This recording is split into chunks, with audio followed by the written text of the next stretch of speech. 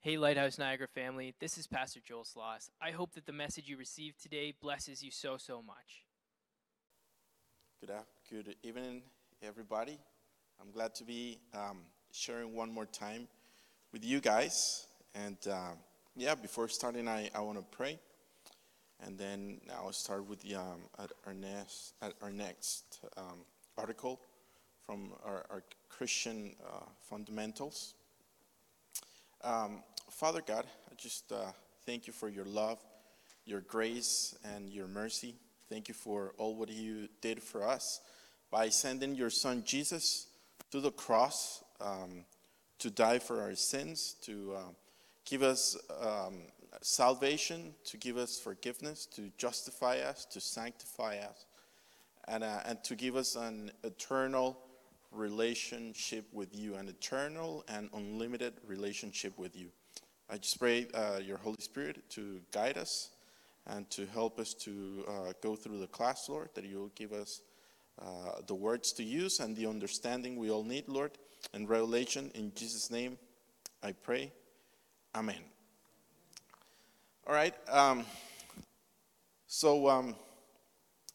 The article number 10 of what we believe in here at church, it says, we believe in water baptism by immersion, and all who repent shall be baptized in the name of the Father, the Son, and the Holy Spirit. Water baptism is a spiritual sign authorized by the Word of God.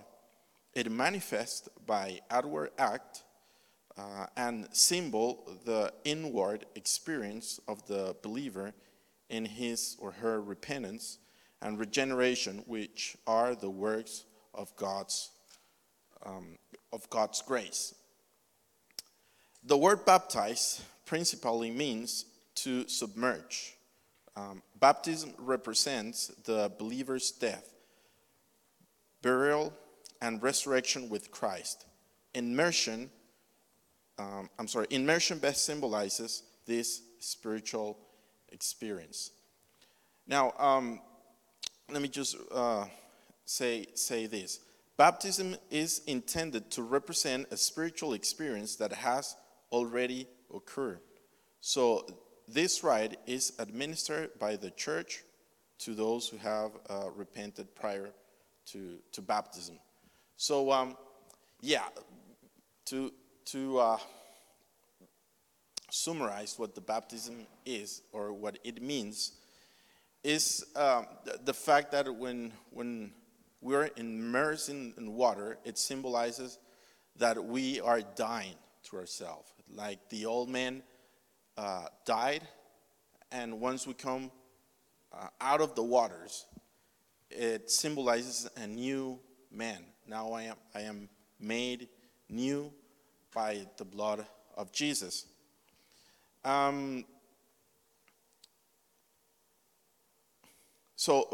Baptism is the practice of Scripture, and it protects against two errors. First, it protects against the practice of infant baptism. So we believe, and actually in the Bible, you will never find babies being baptized. To baptize is a decision that as believers we make, and it has to be after we repent, as we will see later on the reason why. It says here, the infant has not become conscious of sin, has not committed sin, and therefore has not repented. Baptism is not to be administered in advance of and in application of repentance. So, if somebody has never repented and believed in Jesus, we cannot baptize him or her in the name of Jesus. First of all, repentance needs to take place. The person has to repent of their sins and confess that they are sinners and confess that they believe in Jesus as their Savior. Number two, it protects against the error of baptismal regeneration. The believer who is baptized has previously repented and been born again. So baptism does not save and does not regenerate. So the fact that that you baptize in waters doesn't mean that you're now saved after getting baptized. We baptize because we were saved already. And like I said before, baptism is just an we can say a public manifest, or us just showing the world what already happened, that spiritually I already died to myself and a new man came to life through Jesus, or through faith in Jesus. Baptism is to be administered in the name of the Father, of the Son, and of the Holy Spirit. This is so-called Trinitarian formula of water baptism. Baptism is an act of worship, and in that worship, each person of the divine Trinity is worshipped in the light of his personal work in the salvation of the believer. The Father we worship the Father, we worship the Son, and we worship the Holy Spirit when we baptize. So that's why we are baptized. It's not only that we baptize in the name of Jesus, it's the formula to baptize is in the name of the Father, the Son, and the Holy Spirit, as we'll read it. Actually, we can read it now. It's in Matthew 28:19. It says, "Go therefore and make disciples of all nations, baptizing them in the name of the Father, of the Son, and the Holy Spirit." Now, when I said, I'll read this again. Baptism is intended to represent a spiritual experience that has already occurred. When did that happen? Why are we saying that when you baptize, it's just a symbol of something that already happened? And that's in, I want to open a little parenthesis in here. As believers, or as Christians, we have three type of baptism. The number one is the one that happens the day that you became a believer, and it's called baptism in Christ. The day that you repent of your sin and believe in Jesus, then you're baptized in Jesus Christ. That's in Romans 6, chapter 6, verse 4 and 5, says, "Therefore we're buried with him through baptism into death, that just as Christ was raised from the dead by the glory of the Father, even so we also should walk in newness of life. For if we have been united together in the likeness of his death, certainly we also shall be in the likeness of his resurrection." So that's called the baptism in Christ. When we repent and believe in Jesus, then there is the baptism in water, which is a representation of that first baptism that happened the day we repented. And then the third baptism that we believe in is the baptism of the Holy Spirit that we already talked about last class. Now, I close that parenthesis and back to the baptism in waters. Colossians 2, verse 11 and 12 says, In him you were also circumcised with the circumcision made without hands, by putting off the body of the sins of the flesh by the circumcision of Christ, buried with him in baptism, in which you also were raised with him through faith in the working of God, who raised him from the dead. And I want to share also, because I want to open a little parenthesis in here again, while we talk about baptism. Mark 16, chapter 16, verse 16 to 18 says, "He who believes and is baptized will be saved, but he who does not believe will be condemned. And these signs will follow those who believe. In my name they will cast out demons, they will speak with new tongues, they will take up serpents, and if they drink anything deadly, it will by no means hurt them. They will lay hands on the sick, and they will recover." So this is the baptism, the parenthesis I want to talk about, because it's in the Bible relates the signs of the believer to the baptism in waters. As believers, there are miracles and signs that the word says they will follow us. We don't have to seek these things. We don't have to, there's not like a formula to make the sick to be healed or to cast out demons or to speak in other tongues. The word says that the only thing that we got to do is to believe in Jesus, and then all these signs will follow us. But many people also we might have a confusion between what is the signs and what are the gifts of the Holy Spirit. So I wanted to, like I said before, open this short parenthesis in here just to explain what's the difference. So the signs, the Bible says, it is for all those who believe. But the gifts of the Holy Spirit that are very similar to the signs, but not quite the same. It's the word says that it is as God give to every individual according to his will. And I want to read 1 Corinthians 12, chapter 12, verse 8 to 11. It says, "For to one is given the word of wisdom through the Spirit, to another the word of knowledge through the same Spirit, to another faith by the same Spirit, to another gifts of healing by the same Spirit, to another the working of miracles, to another prophecy, to another discerning of spirits, to another different kinds of tongues, to another the interpretation of tongues. But one and the same Spirit works all these things, distributing to each individually as he wills."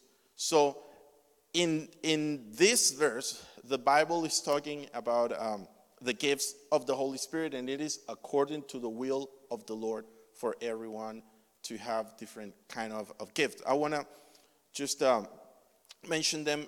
What are they about very quick, because even last week we have a question that was kind of related to the gifts of the Holy Spirit, and but yeah, we couldn't have enough time to explain all this, so I want to do it now in a very short way.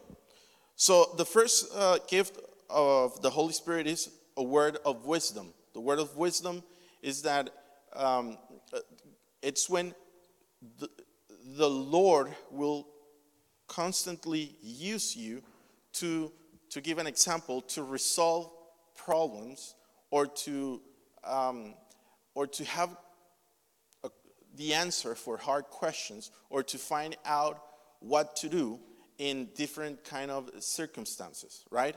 And this gift of word of wisdom is different than the wisdom that we all receive from God, okay? All of us, we have wisdom. The Lord can give wisdom to every single person, but this special gift will, the Lord will, to say it in a way, activate it in your life, or will give it to you, and it's something that, hey, is out of your control. It's just like a word that comes to your mind, or through a vision or in a dream, where the Lord can give you, hey, the interpretation of a dream, the interpretation of a vision, or whatever solution for let's say an enigma, or something that nobody could resolve. The Lord gave you the correct words to do, or the Lord told you what to do. Then word of knowledge, wisdom, the word of knowledge is when the Lord shows you something that you couldn't know by your own. Okay? Let's say if I, to give an example, I come to a person and I start praying to that person, for that person, and the Holy Spirit starts to show me things about this person that she never told me or he never told me, but the Lord is revealing this to me. For example, hey, the Lord is showing me that you're going through a hard circumstances. You I don't know. You suffer a lot because this or that, whatever. Just something that the person will be like, hey, how did he know? Well, only the Lord could reveal that to me in this case, or whoever is praying. And then the next one, gift of healings. Now, as believers, there is the sign of healing and there is the gift of healing. This is different, okay? What's the main difference in here? All believers have the authority to go and pray for the sick, and the word says that the sick will be healed.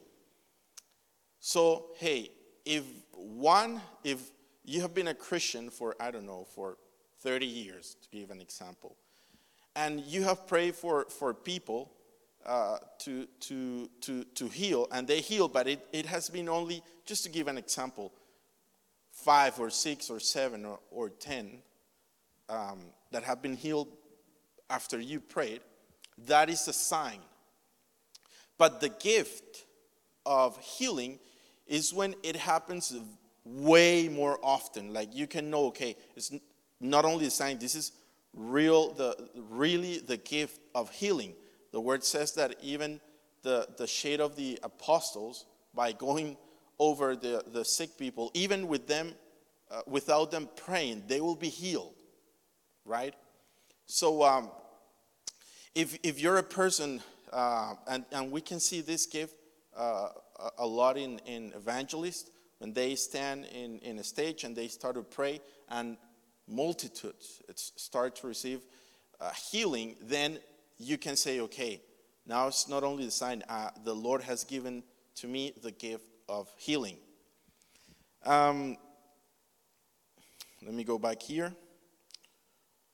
Then to another, the working of miracles, and this is when the Lord uses you constantly and often in different kind of miracles, whatever you wanna call it. When you pray for a financial miracle and it happens, when I don't know, whatever things that are impossible for men to do, but after you pray, like the Lord worked huge miracles, then you can say, okay, I know that the Lord has given to me the gift, not only the sign, but the gift.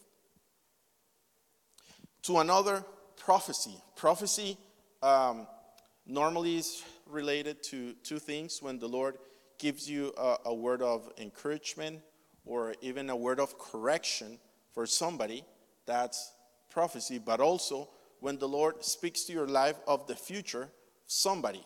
When the Lord gives you a prophecy and you are praying for somebody, and then the Lord shows you, hey, tell this person I'm going to use him or I'm going to use her to go, I don't know, to Africa, or tell her that next year by this time she will have a new job, or he will move to another city, whatever is related to to something that is going to happen in the future. That's the gift of prophecy.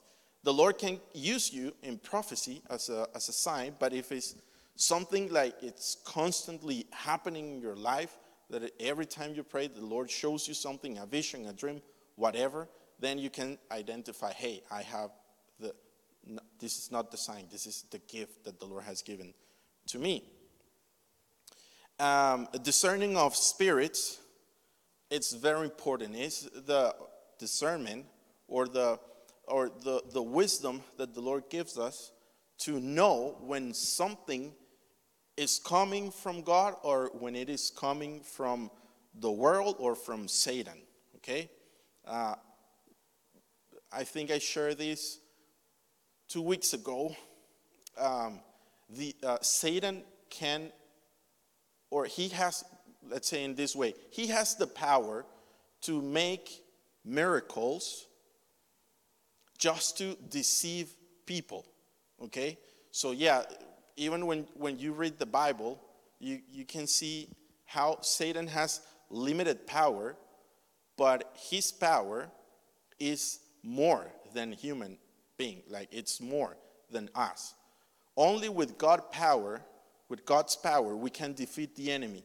We will never do it with our own power, because even though he's not as powerful as God, he's way more powerful than us. So he can do any kind of manifestations to deceive the world, to deceive even the believers. The Bible says that even he will try to deceive the believers by doing great signs. And even the Bible says that when the Antichrist comes, he will a false prophet will be with him, and this false prophet will be able even to work huge miracles to deceive the people. But with the gift of discernment of spirits, you will be able, or we will be able to know, hey, this is not of God. It looks like it is God, but I know it is not God. Then we have different kind of tongues. And this is a question that our brother Peter asked last week. If every time we speak in tongues, if we need the interpretation, because it's like two gifts that go together. They go together. Speaking different kinds of tongues and the interpretation of these different kind of tongues. When it is the gift, not the sign, when it is the gift of speaking in tongues, yeah, interpretation will always come with it. When it is the sign of the Holy Spirit, not always will have interpretation, but when it is the gift of the Holy Spirit, and this is when the Lord constantly is using you in new tongues like very often, like all the time, and then the Lord will give you the interpretation, or the Lord will give somebody else around the interpretation, then that's the gift. And the gift of interpretation of tongues, it's not like you go and study the language that your brother is speaking and then you translate it. No.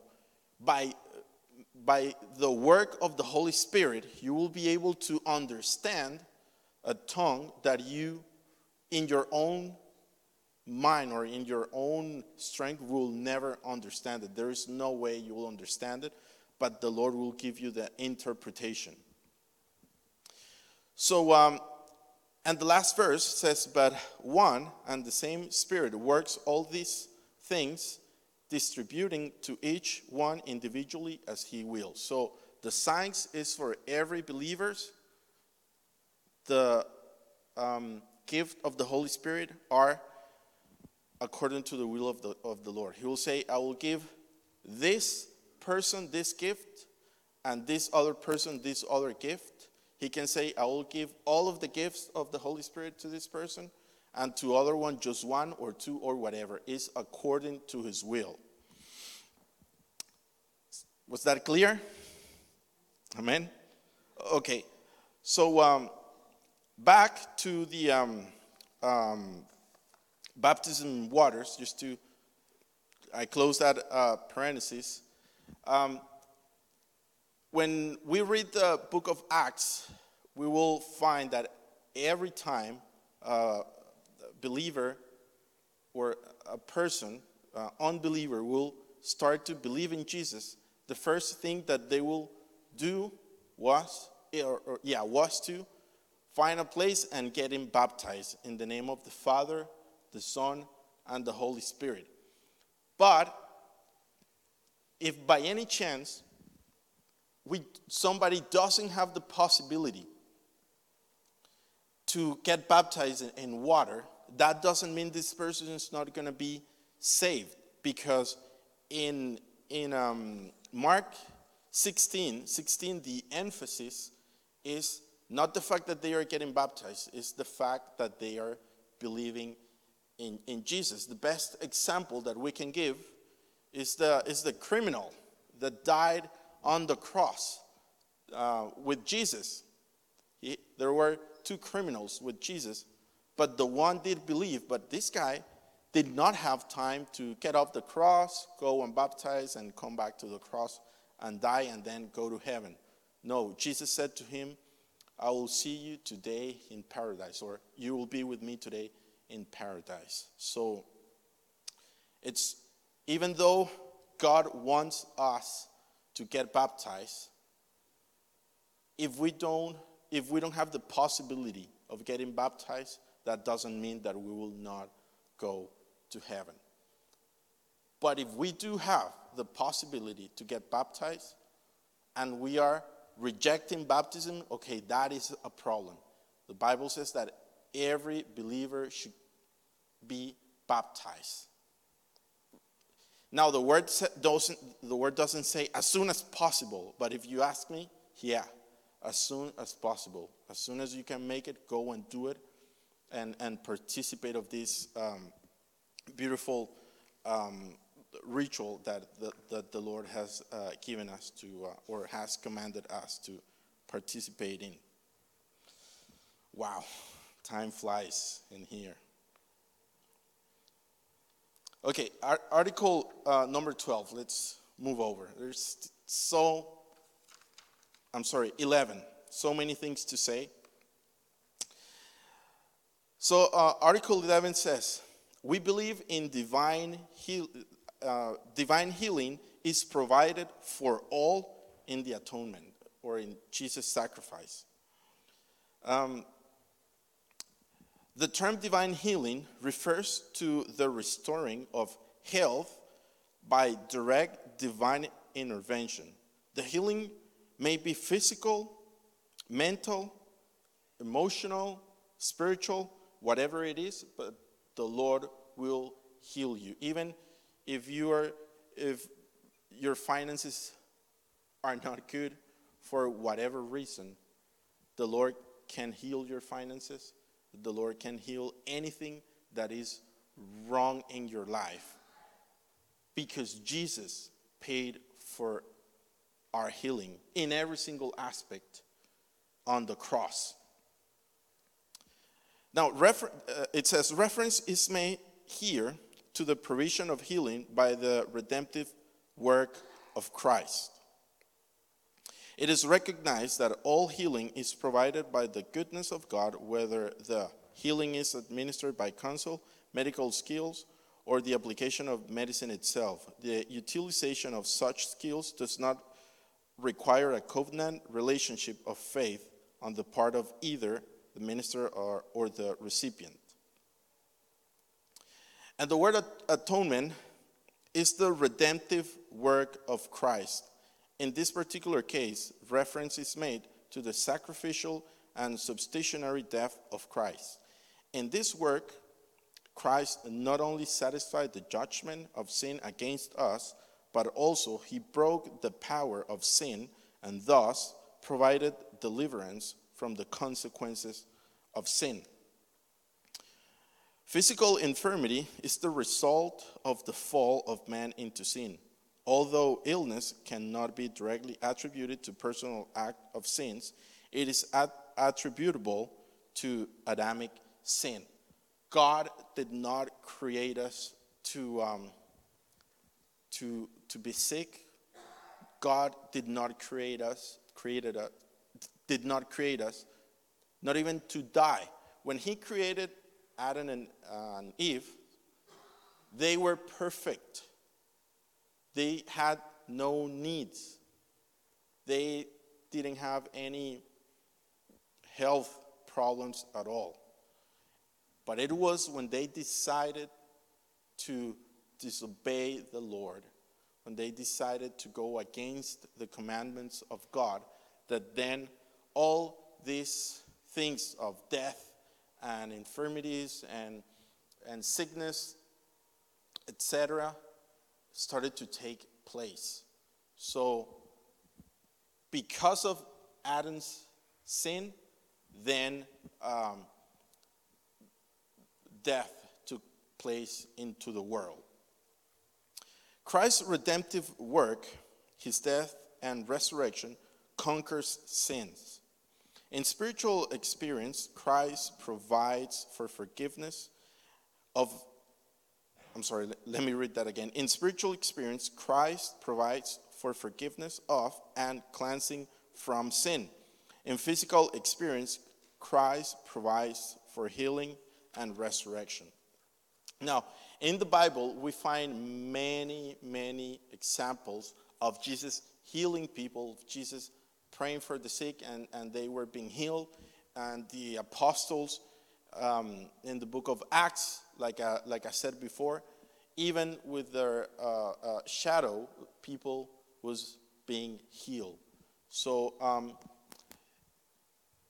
the power of the Lord is unbelievable. There's no sickness that the Lord cannot take care of. However, more than watching these examples, we gotta read the promises that God made to us in His Word. The Lord promised, even in the Old Testament, that He will heal anything. Like I said before, our body, our soul, our spirit, anything that needs healing, the Lord will do it. Psalm 103, verse 2 and 3 says, "Bless the Lord, O my soul, and forget not all his benefits, who forgives all your iniquities, who heals all your disease." It is important. I love the fact that it says, "And forget not all his benefits." Forget not all his benefits. If we don't read the Word of God, if we don't know what are the benefits that we receive for being children of God, then how will we'll ask the Lord to do it in our lives, right? So it is important that we are aware of the promises of God for us. Matthew 8, verse 16, 17. When evening had come, they brought to him many who were demon-possessed. And he cast out the spirits with a word, and healed all who were sick, that it might be fulfilled, which was spoken by Isaiah the prophet, saying, "He himself took our infirmities and bore our sickness." So in this case, they were bringing to Jesus people that needed spiritual healing because they were demon-possessed. So all of the cause of their sickness and sufferings was basically demonic attacks. But also there was people that needed that their sickness was not caused by a spiritual thing, but it was just something physical. Even if it's physical or spiritual, the Lord will provide healing to your life. But we need to believe in Him. We need to believe that as Isaiah says, that He took my infirmities and bore my sickness. we always have to remember that. Jesus, you took away my infirmities and you bore my sickness on you. Isaiah 53:5 says, but he was wounded for our transgressions, he was bruised for our iniquities, the chastisement for our peace was upon him, and by his stripes we are healed. First Peter 2:24 says, who himself bore our sins in his own body on the tree, that we, having died to sins, might live righteousness, by whose stripes you were healed. James chapter 5, verse 14 to 16. Is anyone among you sick? Let him call for the elders of the church and let them pray over him, anointing him with oil in the name of the Lord. And the prayer of faith will save the sick, and the Lord will raise him up. And if he has committed sins, he will be forgiven. Confess your trespasses to one another and pray for one another that you may be healed. The effective, fervent prayer of a righteous man avails much. So, hey, am I feeling sick? And I'm not saying don't call the doctor, don't go to the doctor. For sure, if you're feeling sick, hey, feel free to call the doctor. But also, call your pastor, call one of the elders, text message him, and ask for prayer for healing. It's not only that we will take care of the physical aspect. In the spirit, there is something else that we cannot just forget about it. Let us know when you need prayer for healing. It's going to be too hard as pastors. Can you imagine that? Me all the time calling people. Hey, are you feeling sick today or no? Hey, are you feeling sick today or no? Hey, are you feeling sick today or no? That's impossible, right? So, Bible says, call the elders, call the pastor, and let them know so they can pray, and by the prayer in faith, you will be healed. Now, I want to go to article number 12.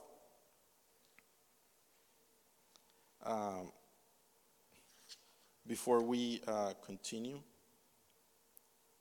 Yeah, this is going to be the last one for today before we go on prayer. Article number 12 says, we believe in the Lord's Supper and the washing of the saints' feet. I'll read it again. We believe in the Lord's Supper and the washing of the saints' feet. Wow.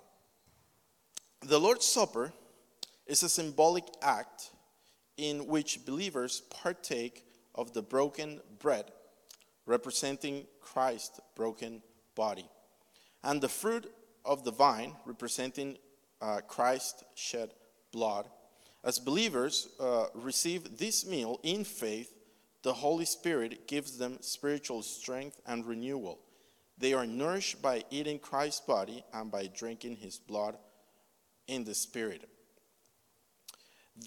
This ordinance is celebrated as a meal, as a memorial of Christ's death, and as a prediction of his return in glory.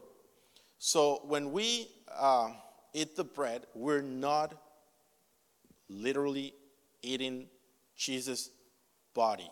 And I know there are some other Christians that believe that a miracle happens and really that bread becomes the real body of Christ, like the flesh. And no, this is not what we find in the Bible. It's just a symbol of Jesus dying on the cross for us. His body that was broken for us, and his blood that was shed for us. So every time we are going to participate in the Lord's Supper, well, first of all, the only ones that can participate or that should participate in the Lord's Supper are believers. Again, this is not for unbelievers. It's the same with the baptism of the Holy Spirit. It's the same with baptism in waters, with baptism in Christ. It's only for believers. If an unbeliever participates of this, this person is going to have spiritual problems that, it will be too long to talk about it. But as believers, we really should participate in this. Many believers will choose to not participate in the Lord's Supper. But really, what Jesus is saying, hey, is do it. Participate on it. You feel like, hey, maybe once, yeah, for sure, I can understand. Some people feel like, hey, maybe for whatever reason that happened in my life, I won't have it today. Okay, that I can understand. And you'll say, hey, before I've not been coming to church, I don't know, in 10 years. I've been living away from the Lord for, I don't know, whatever number of years. And I want to first, make my life or make things clear in my life before I participate. Yeah, that I understand. But if a person that claims to be a believer and never participates in the Lord's Supper, that is not biblical. The word says that if we believe in Jesus, we should participate in this ritual of that is just a remembrance of what he did on the cross for us. The meal which Jesus instituted as a ceremony of worship is designated as supper because it is received as a meal and because it represents spiritual nourishment. It is designated Lord's Supper because he was the host at its historical inauguration, and he remains the host in all instances of its subsequent celebration. So every time we participate of the Lord's Supper, we're basically receiving spiritual food, spiritual strength, and in the spiritual aspect, even though we don't see it, we are participating with Christ of this Lord's Supper. So it has a powerful and a very significant meaning when it comes to the spiritual aspect in our lives. Now, about the washing of the feet. The washing of feet is a symbolic act in which believers serve each other physically and spiritually by washing one another's feet. By exercising this ceremony by faith, believers receive and renew their spiritual cleansing minister to them and in them by the Holy Spirit. The ordinance is also a ceremony of believers' mutual service to one another. In the name of Christ, they become servants to one another. Now I want to read a few verses. I have, this one is actually for the Lord's Supper. Matthew 26, chapter 26, verse 26 to 29 says, "And as they were eating, Jesus took bread, blessed and broke it, and gave it to the disciples and said, 'Take, eat, this is my body.' Then he took the cup and gave thanks and gave it to them, saying, 'Drink from it, all of you. For this is my blood of the new covenant, which is shed for many for the remission of sins. But I say to you, I will not drink of this fruit of the vine from now on until that day I drink it new with you in my Father's kingdom. So it is a commandment that Jesus gave all of you guys. He's saying all of you should drink it. All of you should participate of it.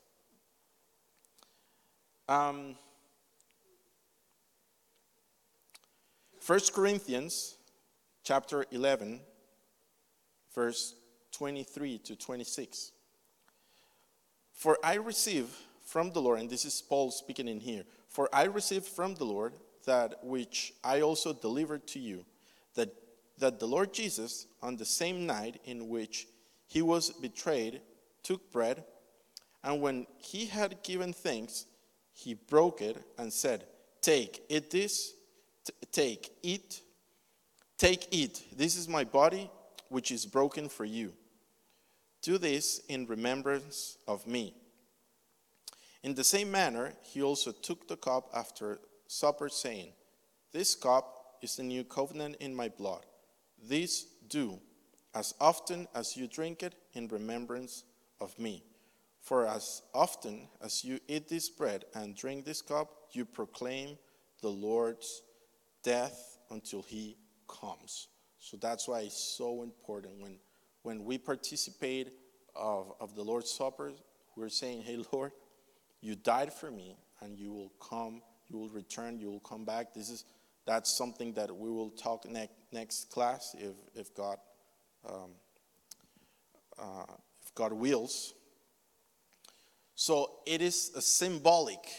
It is something we do in remembrance of him. Now, about the washing of the feet, John chapter 13, verse 5 to 15. It's going to be a little bit long to read. Please be patient with me. Verse 5 says, After that, he poured water into a basin and began to wash the disciples' feet and to wipe them with the towel with which he was girded. Then he came to Simon Peter, and Peter said to him, Lord, are you washing my feet?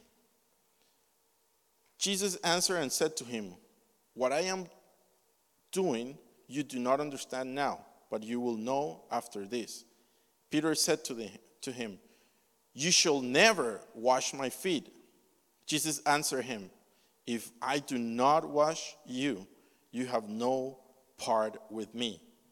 Simon Peter said to him, Lord, not my feet only, but also my hands and my head.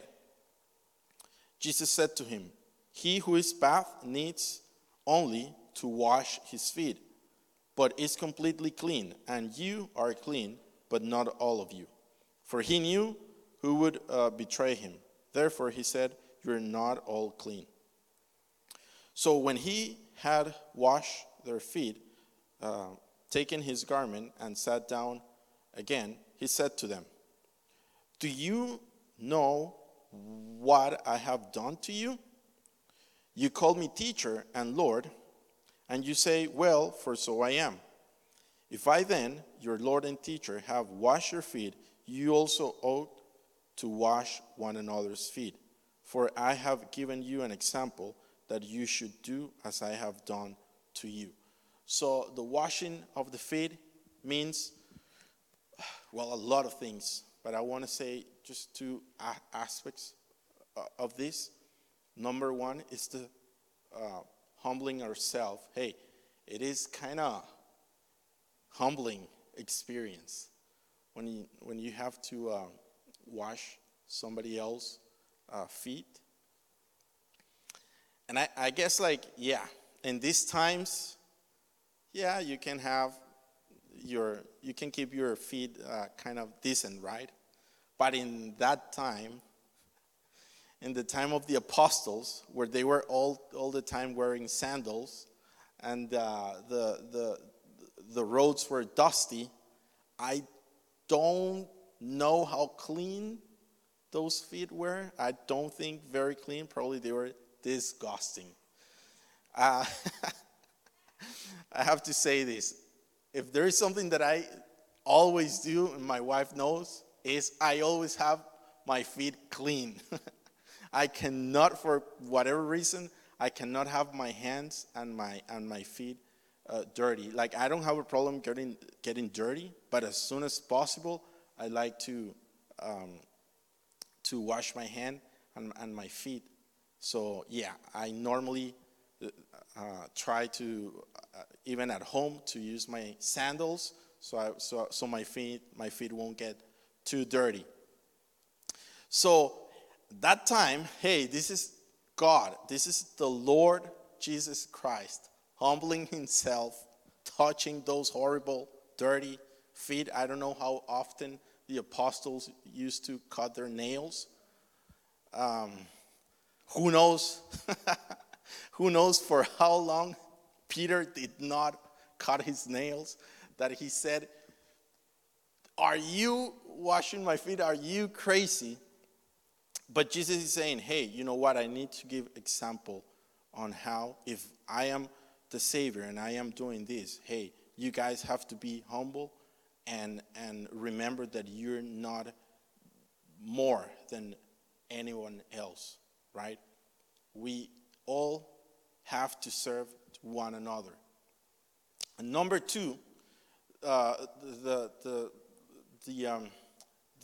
other symbol in the washing of feet is sanctification. Jesus said, hey, if you have been already washed, you don't need to be washed again. Only your feet. Why? Because that's our life here in this earth. We have already been sanctified by the Lord. The Lord will call you holy. The Lord will call you perfect.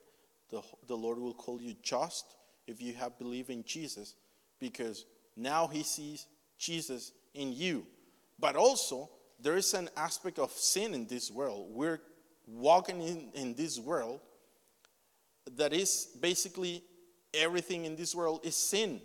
When you look at the world, oh my goodness, they don't care about God at all.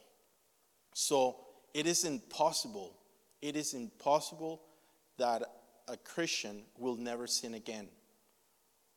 It is impossible. We will always commit sin. Sometimes we will, sometimes we don't. But that sin means that our feet get dirty, and we need the Lord to, with his blood, in that spiritual aspect, we need the Lord to clean our feet. The Lord has said, hey, you know what? You're just and you're clean. You have been bathed by my blood. But spiritually, because of you guys are in this world, you still need my blood for me to wash your feet. So basically, that it's a symbol of us understanding that, hey, even the Lord has already saved us. Repentance is something that is continual. We always have to have an attitude of, Lord, wash away my sins one more time. Just continue sanctifying me, continue cleaning me, continue making my life more according to you. As I am in this earth, my feet get dirty, but by your blood, they will be washed. So, those are the three aspects that I wanted to share today. I want to know if anybody has any question, or if there is somebody that would like to share something about this. Do you have any question today? Any testimony, anything you guys want to share? All right. Okay, let's start with our prayer time. So just feel free. You can stay on your seat, or you can get on your knees. You can get on your feet. Whatever you do, just have an attitude and have a disposition to humble yourself before the Lord as we start our. Hey, Lighthouse family, thanks so much for tuning in to another one of our podcast sermons. I'm Pastor Joel Sloss. For more podcasts, media, and live stream services at lighthouseniagara.com, Sundays at 10 o'clock. God bless.